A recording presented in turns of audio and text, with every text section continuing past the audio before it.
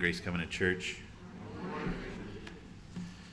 I'm excited to bring God's word to you this morning from Isaiah chapter 40, verses 12 through 31. And if you don't know where Isaiah is, basically if you open your Bible to the middle, you'll probably land in Psalms. If you go Psalms, Proverbs, Ecclesiastes, Song of Solomon, then you'll hit Isaiah. If you've gone to Joel or Jeremiah, hang a Louie, head back to the middle there. This morning, before we begin in Isaiah, I want you to think about when you are in the midst of dark times of your life, what is it that you turn to for help? Who do you seek advice from, or what are the things that you do? We will see in a little bit below how Judah handles dark times in their life during the time of Isaiah. And since we're new to Isaiah, I think a little background for us might be helpful to orient us. So basically, we have the prophet Isaiah who preached during the reigns of Uzziah, Jotham, Ahaz, and Hezekiah, who were all kings of Judah, with Isaiah's ministry kicking off around the year that Uzziah died, as we see in the great throne room scene in Isaiah chapter 6. He was a prophet to the nation of Judah around 740 BC and prophesied for about 60 years or so.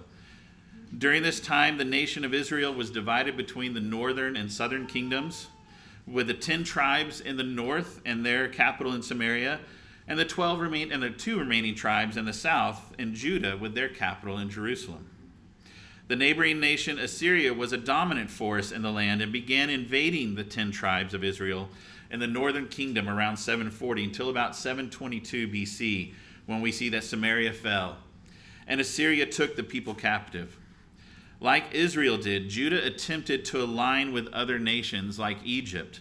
And when they did so, Assyria came against them because they did not like this. Judah was looking, unfortunately, to the worldly powers to help them in their time of need. Assyria did not like this, like I said, and came against Judah, attacking them until the Lord delivered Judah from their hand. But sadly, at this time, King Hezekiah let his guard down and invited the Babylonians into the land, where they saw all the wealth that Judah possessed. Isaiah prophesied afterwards the coming Babylonian invasion of Judah and the exile of God's people from their land. And sure enough, after the times of Isaiah and the events that occurred, the Babylonians eventually turned their eye to Jerusalem, and Judah was finally taken captive in 587 by Babylon, thus beginning the period of exile. One last point about the book of Isaiah before we begin. The prophet opens with the charges the Lord has against the people of Judah. He says in chapter 1, verse 4, "Ah, sinful nation, a people laden with iniquity, offspring of evildoers, children who deal corruptly. They have forsaken the Lord. They have despised the Holy One of Israel. They are utterly estranged." So God's people find themselves in a very dark time. And they are not only against world powers that are arrayed against them, but they themselves have turned from the Lord, despising him and desiring to find comfort and help from worldly powers. God will pronounce judgment on Judah, but he will also announce that he will preserve and save a remnant. And with that, I'd like to go into our passage in Isaiah chapter 40, verses 12 through 31. "Who has measured the waters in the hollow of his hand, and marked off the heavens with a span, enclosed the dust of the earth in a measure, and weighed the mountains in scales and the hills in a balance? Who has measured the Spirit of the Lord, or what man shows him his counsel? Whom did he consult, and who made him understand? Who taught him the path of justice, and taught him knowledge, and showed him the way of understanding? Behold, the nations are like a drop from a bucket, and are accounted as the dust on the scales. Behold, he takes up the coastlands like fine dust. Lebanon will not suffice for fuel, nor are its beasts enough for a burnt offering. All the nations are as nothing before him. They are accounted by him as less than nothing, and emptiness.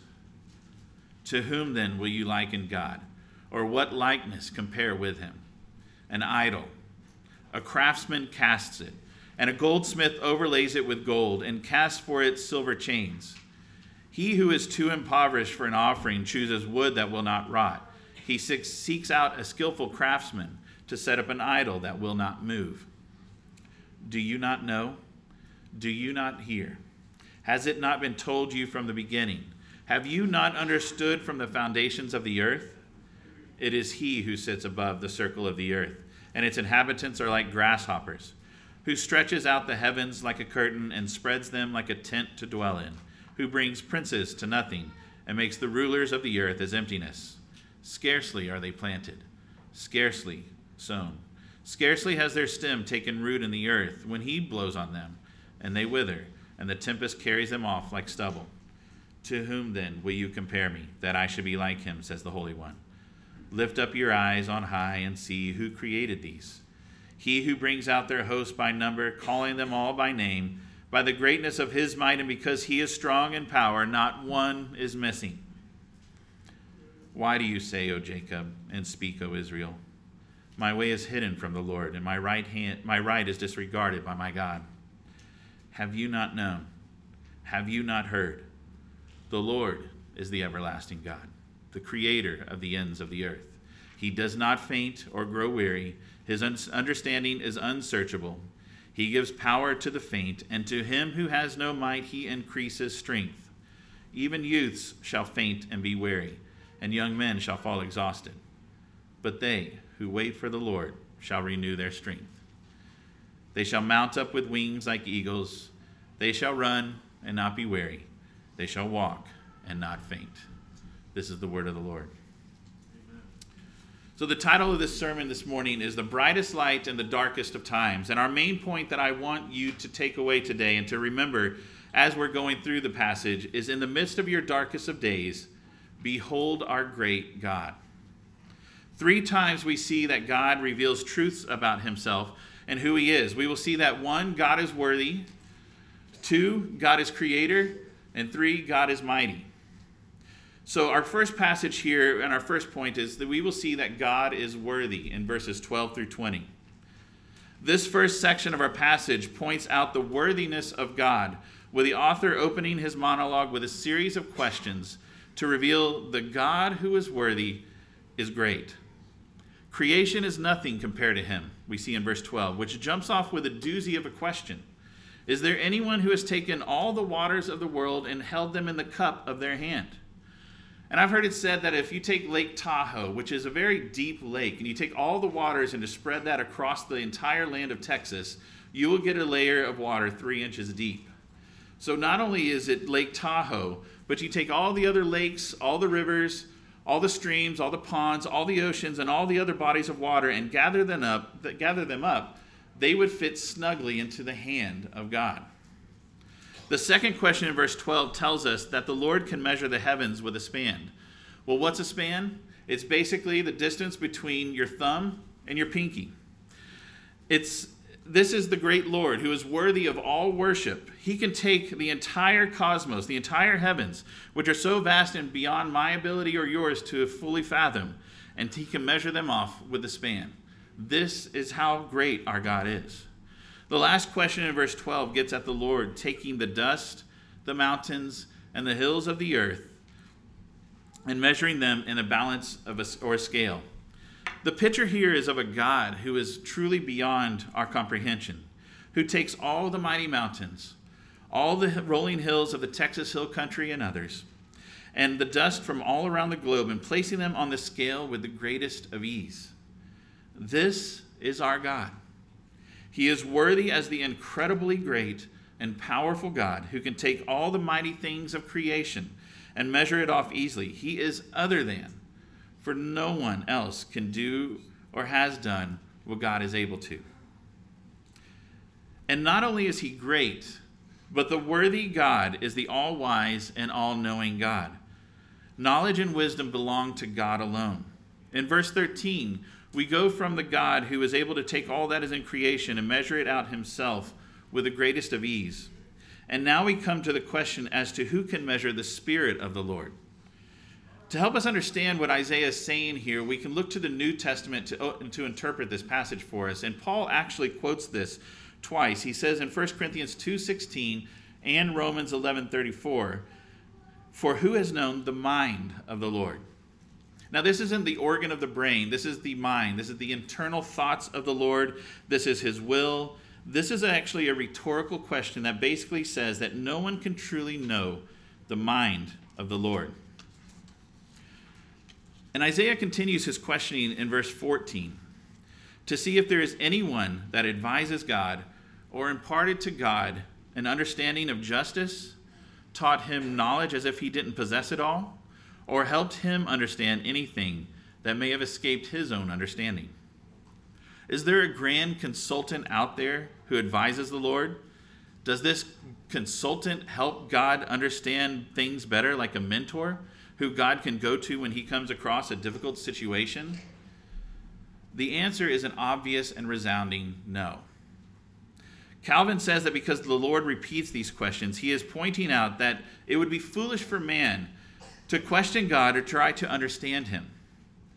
Another commentator put it this way: the human attempt to reduce the ways of God to knowledge that we can manage and comprehend is a violation of God's right as creator. Because God possesses all knowledge and all wisdom and all understanding, and we cannot possibly measure the mind of the Lord, we should thus not try to interpret why God is doing what he is doing as if we can figure him or his ways out. For us to think that we need to understand everything that the Lord is doing is plain silly, and it's okay to leave it to mystery. Why? Because this is our God. He is beyond our ability to understand or comprehend. He is all-knowing, all-wise, and deserving of all of our worship. And then God turns his attention to the nations in verses 15 through 17. Why does he speak about the nations? Remember what I said was happening in Judah at this time. The rest of Israel was already under siege and aligning with other nations. And Judah also was tempted to do the same, trying to ally themselves with mighty nations. So the Lord turns his attention to this. The Lord compares the nations of the world to a drop from the bucket. And if you were to take a bucket and try to go water a horse or clean a car, a drop from that bucket would not satisfy the thirst of that horse, nor would it be useful to clean that car. So up against the Lord, the nations cannot satisfy, nor are they useful. They cannot compare to the Lord. Then God says two things are not worthy enough as a sacrifice to him: the cedars of Lebanon as fuel, nor all the beasts within those woods. And I don't know if you're like me, but I like to burn trees. And if you ever do so, you can see how big and hot those flames get. And I'm sure there are some of you that have wonderful bonfires. But these are nothing compared to what the cedars of Lebanon could do in a fire. The cedars of Lebanon were known to be massive, growing to about 130 feet tall, and the forests there were vast. There are so many times in the Bible that speak to how majestic and great these cedars of Lebanon are. Yet God says that all these massive trees in all their totality is not enough fuel for his sacrifice. Plus, as vast as these oceans were, there would have been a ton of creatures and beasts in these woods. Yet even all those beasts were not enough to be a worthy sacrifice to this great God. God wraps this up in verse 17 by saying then that all the nations are as nothing compared to him. This doesn't mean that they aren't truly strong and formidable in a worldly sense, because they were. But God is completely other than. And Egypt, Syria, Assyria, and Babylon, and all that they are and all that they possess are nothing compared to our great God. They are nowhere near sufficient to be a sacrifice to him. This is our God. The Lord is so worthy of our worship and beyond our ability to truly make an acceptable sacrifice that even if we were to take our created world, it would be not enough.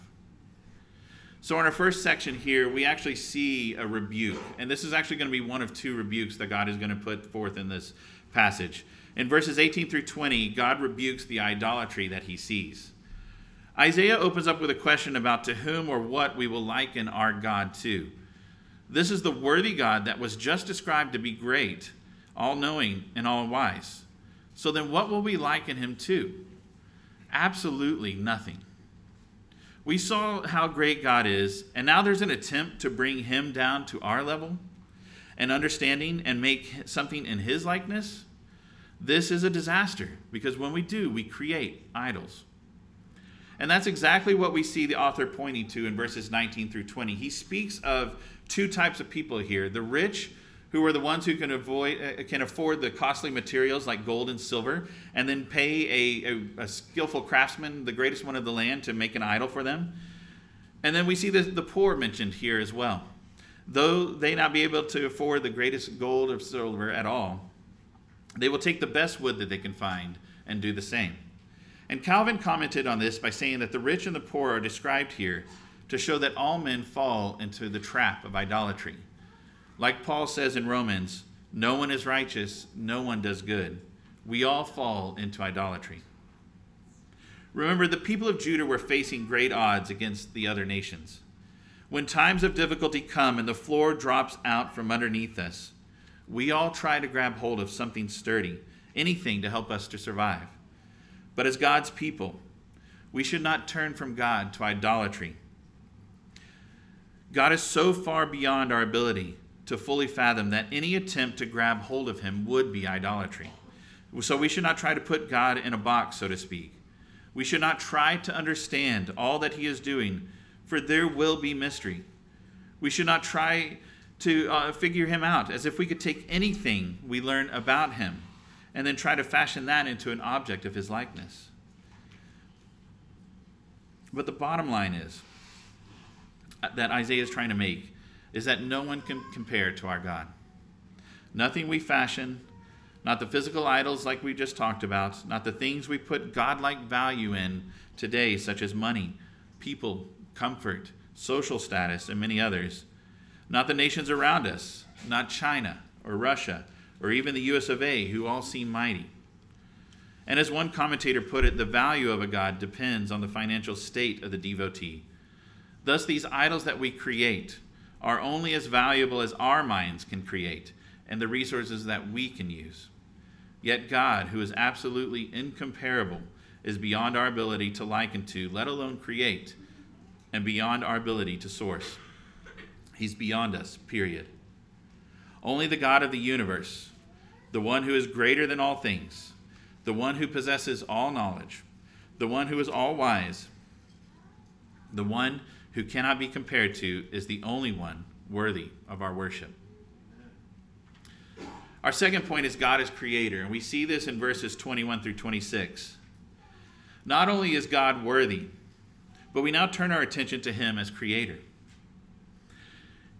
In verse 21, just like the opening verses in the previous section, Isaiah employs the use of verbal irony, asking dramatically if we were there in the beginning.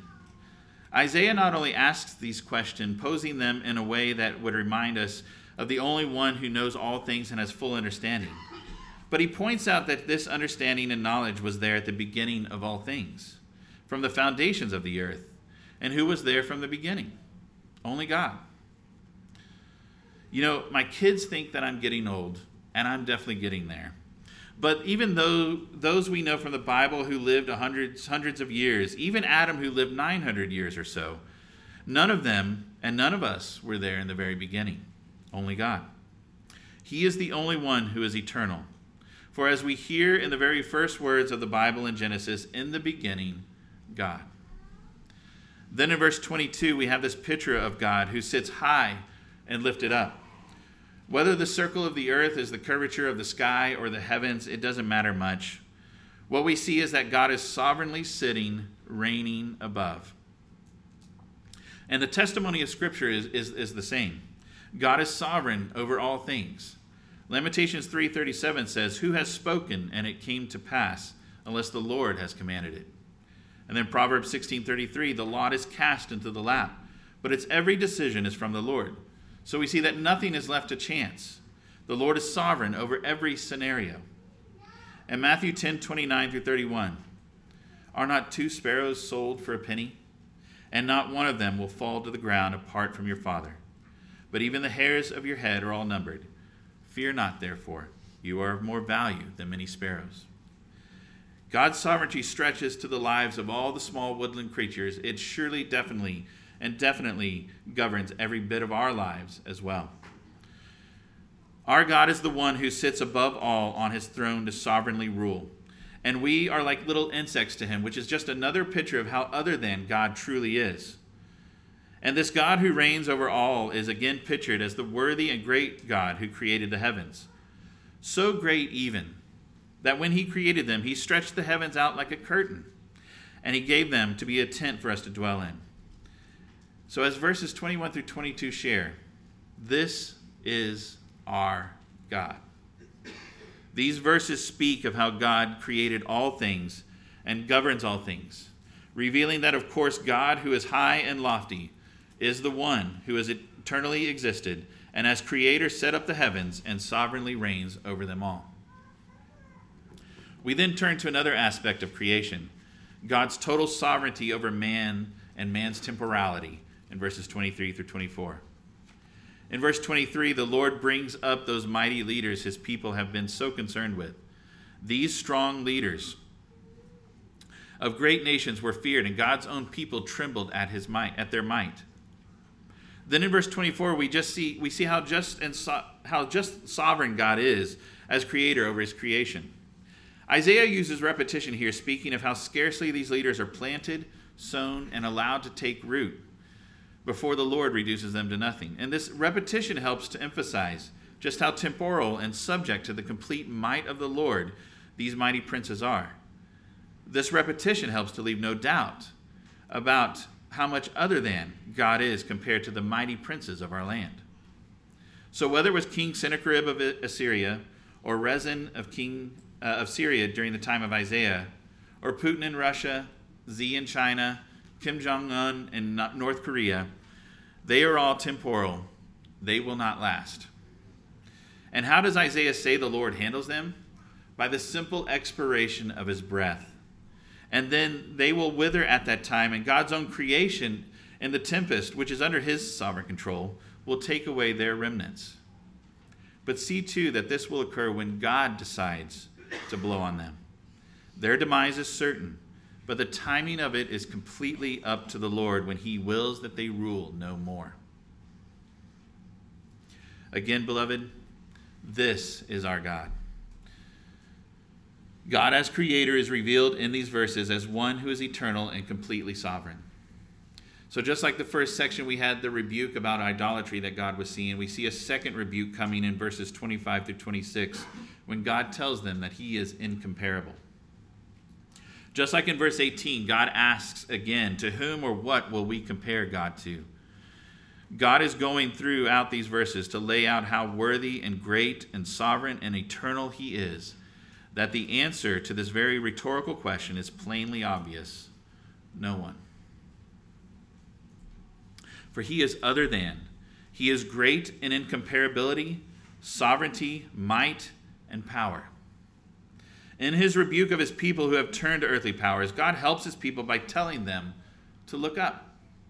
So I don't know if you've ever gone outside on a clear night and looked up at the stars and been so overwhelmed by them.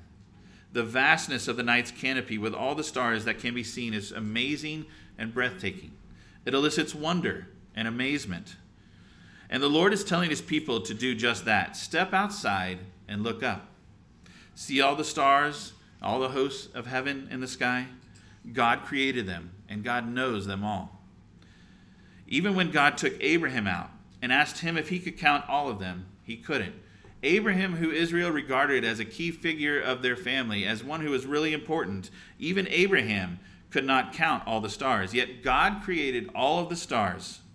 And not only does he know their exact number, but he knows their true name. They hear him calling, and they come. God, the creator of all things, and as Isaiah says, who is mighty and strong in power, calls all the stars out by name, and not one is missing from his sovereign control. Compare this with verses 18 through 20. What man creates and what he designates as an idol requires that man to look down on that idol and worship it. Yet God calls us to look up at what he created, to behold and worship the Creator and the magnificence of his creation. Because we create junk. He created the heavens. Our third point is God is mighty, from verses 27 through 31. We've seen that God is our worthy creator, Now we will see that God is mighty, and even how God's might works for us. In verse 27, Isaiah brings up a complaint, a fear that God's people articulated. They thought their God had forgotten about them. And I don't think the people are saying that they are able to get away with things hidden in the dark, or that they were puffing themselves up to say that their rights and that they have rights and that God is ignoring them. And I'm sure there was a lot of sinful responses to the Lord at this time, but I think actually this question is a genuine one in the midst of a hard time for God's people. Like I said, they wondered if God had forgotten them. And how does God answer them in verse 28? God reminds his people that he is the worthy one who is eternal. He is the worthy one who is creator. He is the worthy one who is mighty and knows all things. These are all truths about the Lord that his people were told in the preceding verses to help them remember and to reiterate that this Lord, who is the eternal creator, can handle any problem they have with complete power and knowledge. And not only will God not forget his people, but he will supply them from his own great mighty self, as we see in verses 29 through 31. This is our God, and behold how mighty he is. Take a look at a Mr. Universe or any other strong man or woman or whatever you see. Any of these people that may be out there, they may be extremely strong, but none of them could supply and take their strength from themselves and give it to another. Only God can do this. This is truly how mighty he is. The Lord supplies the strength we need when we are at our weakest. In verse 29, it says that God will supply the strength the weak need.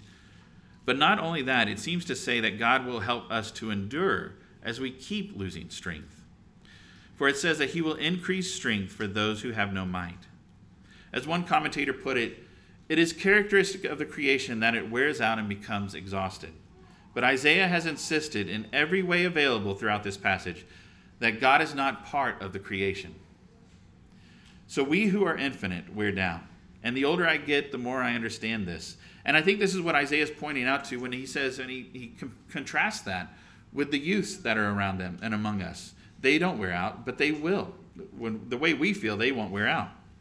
The use of this in the original language seems to indicate that to the audience that Isaiah is speaking to is not necessarily speaking just of young people, so to speak, but the greatest athletes in their prime or the strongest soldiers among their armies.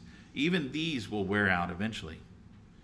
Isaiah tells us in verse 31, there is only one condition to renew their strength in the Lord, and that's to wait on the Lord. A commentator said this expression implies two things: complete dependence on God and a willingness to allow him to decide the terms. As Judah was experiencing tumultuous times and circumstances that were leading them to idolatry and fear, God reminds them that he is the mighty one who has all the power in the world at his disposal, and that he is ready to give that to his people if they would only wait on him, acknowledging their complete dependence on him, and trust that he will carry out his plans according to his good and all-wise and all-knowing self. Brothers and sisters, this is our God, the one who strengthens his people. And not only does God promise Judah that he will strengthen them, but as a result, they will soar, they will run, and they will walk, all without wearing out. So 2 points that I want you to take away from this passage. First is, behold our God. It's like when John the Baptist saw Jesus walking up. He was arrested in his steps, and he cried out, "Behold the Lamb of God." For those who have put their faith in Christ, behold and rejoice in the Lord, for he is the one who is worthy, creator, and mighty. Believer, praise your God because he mercifully reveals himself to us. And just behold what he reveals about himself in this passage. We see that we are to behold the God who is the worthy one, the one who is so great and possesses all knowledge and wisdom. We are to behold the God who is creator, the one who is eternally sovereign. And we are to behold the God who is mighty, the one who strengthens those who wait for him. And what should be the response to this revealed knowledge of God? The right response for the believer is to worship the Lord. This great God who has thusly revealed himself is worthy of our worship. So, beloved, relish in the God who has revealed himself in the Bible.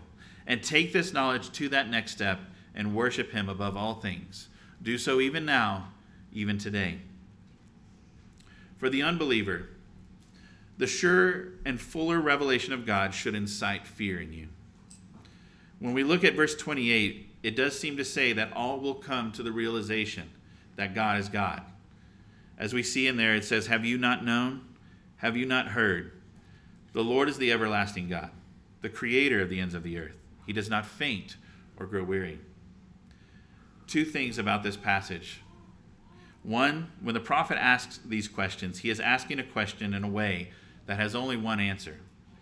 We know this because passages like Psalm 19 and Romans 1 tell us that the Lord God is revealed in the natural world, and thus you are without excuse to not know that he is the creator and something is wrong in your relationship with him. But also, you are sitting here, and I'm telling you from the very word of God here in Isaiah 40 that God is God. Second, the very next statement after these questions is the truth, that the Lord is the everlasting God. So when the time comes for your last breath, and take it from me, friend, you have no idea when that next breath will be your last. The very next moment you will meet the everlasting God, your knee will bow, and he will pronounce judgment on you. Friend, I plead with you, turn from your sins and behold your God. Just like the one condition to receive the Lord's help in our time of need is to wait on him, there is one condition to receive pardon from our sins. Two parts, but one condition, because they must go together. Repent and believe. Turn from your sins and your sinful idolatrous ways and turn toward the Lord, believing on Christ that he paid the penalty for your sins. Repent and believe on the Lord Jesus and you will be saved. For if you don't, the Bible is very clear what that pronounced judgment will be for you. It will be everlasting punishment and torture in hell. And the one who metes out that punishment is the very one you rejected. And the truth in verse 28 that speaks to the Lord not growing faint or weary to provide what his people need is true also. That he will not be faint, he will not be weary in extending his just wrath for all eternity on you and on those who have rejected Christ in their living days. And the only way to avoid this is to repent and believe. The second point I want you to take home is that believers can take comfort that God provides the brightest light in the darkest of our days. As I approached this passage, I wondered why this amazing revelation about God is provided here. On the face of it, this is a wonderful picture of God. But why, after 39 chapters, much of which is spent with the Lord condemning Judah and Israel and all the nations that surrounded them for their idolatry and despising of him, why would God provide this picture now? Also, this passage comes in the midst of a national panic of sorts when Judah was seeing all around them bloodshed, their own weak leaders who compromised Judah's spiritual and physical lives, let alone the wicked nations who were against them. And when you look at the entire book of Isaiah, one thing to note is that God is often shining the brightest of lights in the darkest of times. Believers in the midst of their darkest of days can find hope in the high and holy one, who is the great God revealed in these passages. The circumstances that surrounded Judah were real and scary, and they felt trapped, defeated, alone, forgotten. And isn't that true for us too? Isn't it true that when we are bombarded with circumstances that are so hard, so bleak, so dark, that we feel like God has forgotten us? And though we have the full counsel of God in our hands, we too forget about our God when our circumstances close in on us. We too question him and cry out, "Why, O God? If you are all powerful, if you are all wise, and you know all things, and you are good, then, and I am one of your children, then why is this terrible thing happening to me? Have you forgotten about me?" Remember how God answers his people in verse 28. God lovingly responds to his children, "Have you not known? Have you not heard? The Lord is the everlasting God." Remember what God has told us, brothers and sisters. God just went through all of these beautiful words and pictures of how worthy and how mighty of a creator he is, telling his people who were experiencing very hard times that if God created the stars, every single one of them, knowing their exact number and not one is lost, and he calls them all by name, not forgetting one of them, then how, O child of God, how could his people be forgotten by him? How could he know each of the stars and their name and not know his people, not remember them, not care for them? Beloved, hear this. He who is mighty and great enough to bring out the heavenly hosts cannot simply forget about his people.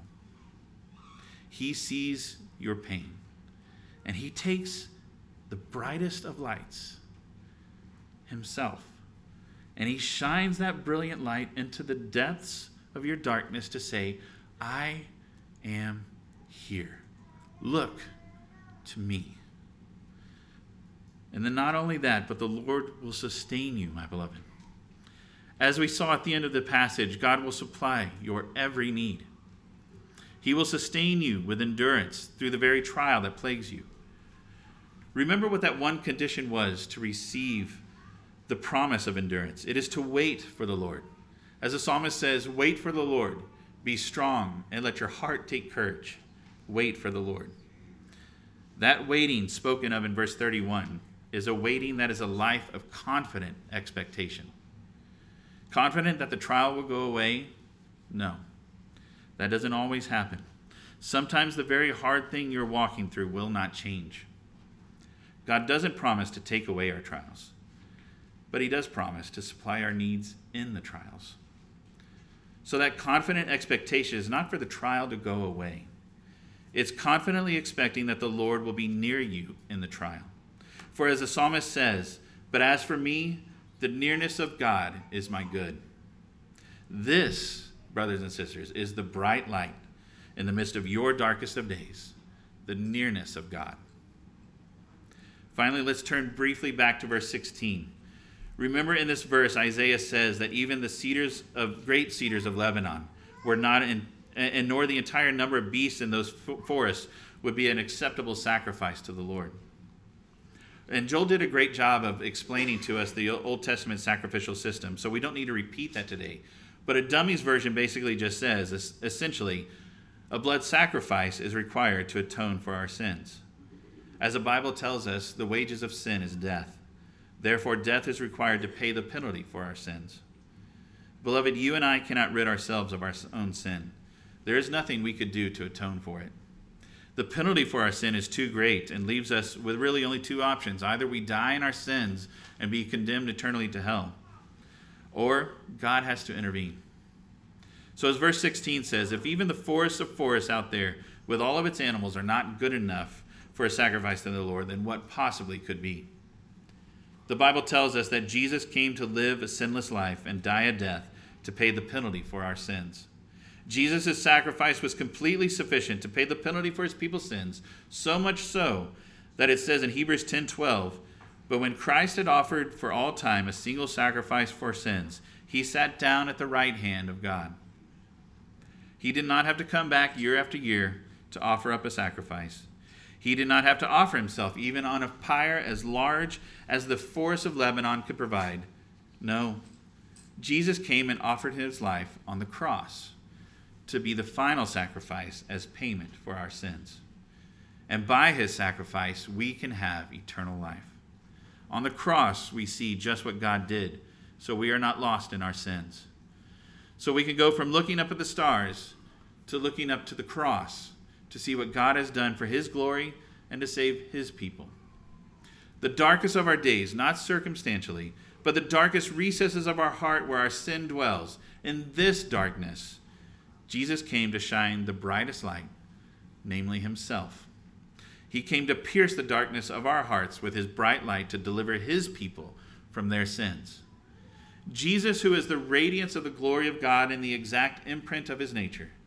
Jesus, who is the image of the invisible God. Jesus, our Emmanuel, meaning God with us, who is the embodiment of the nearness of God. Jesus, who is the worthy God, the Creator, the mighty God. Believer, behold the Lamb of God who takes away the sins of the world. Behold the brightest light in the midst of your darkest of days. Let's pray.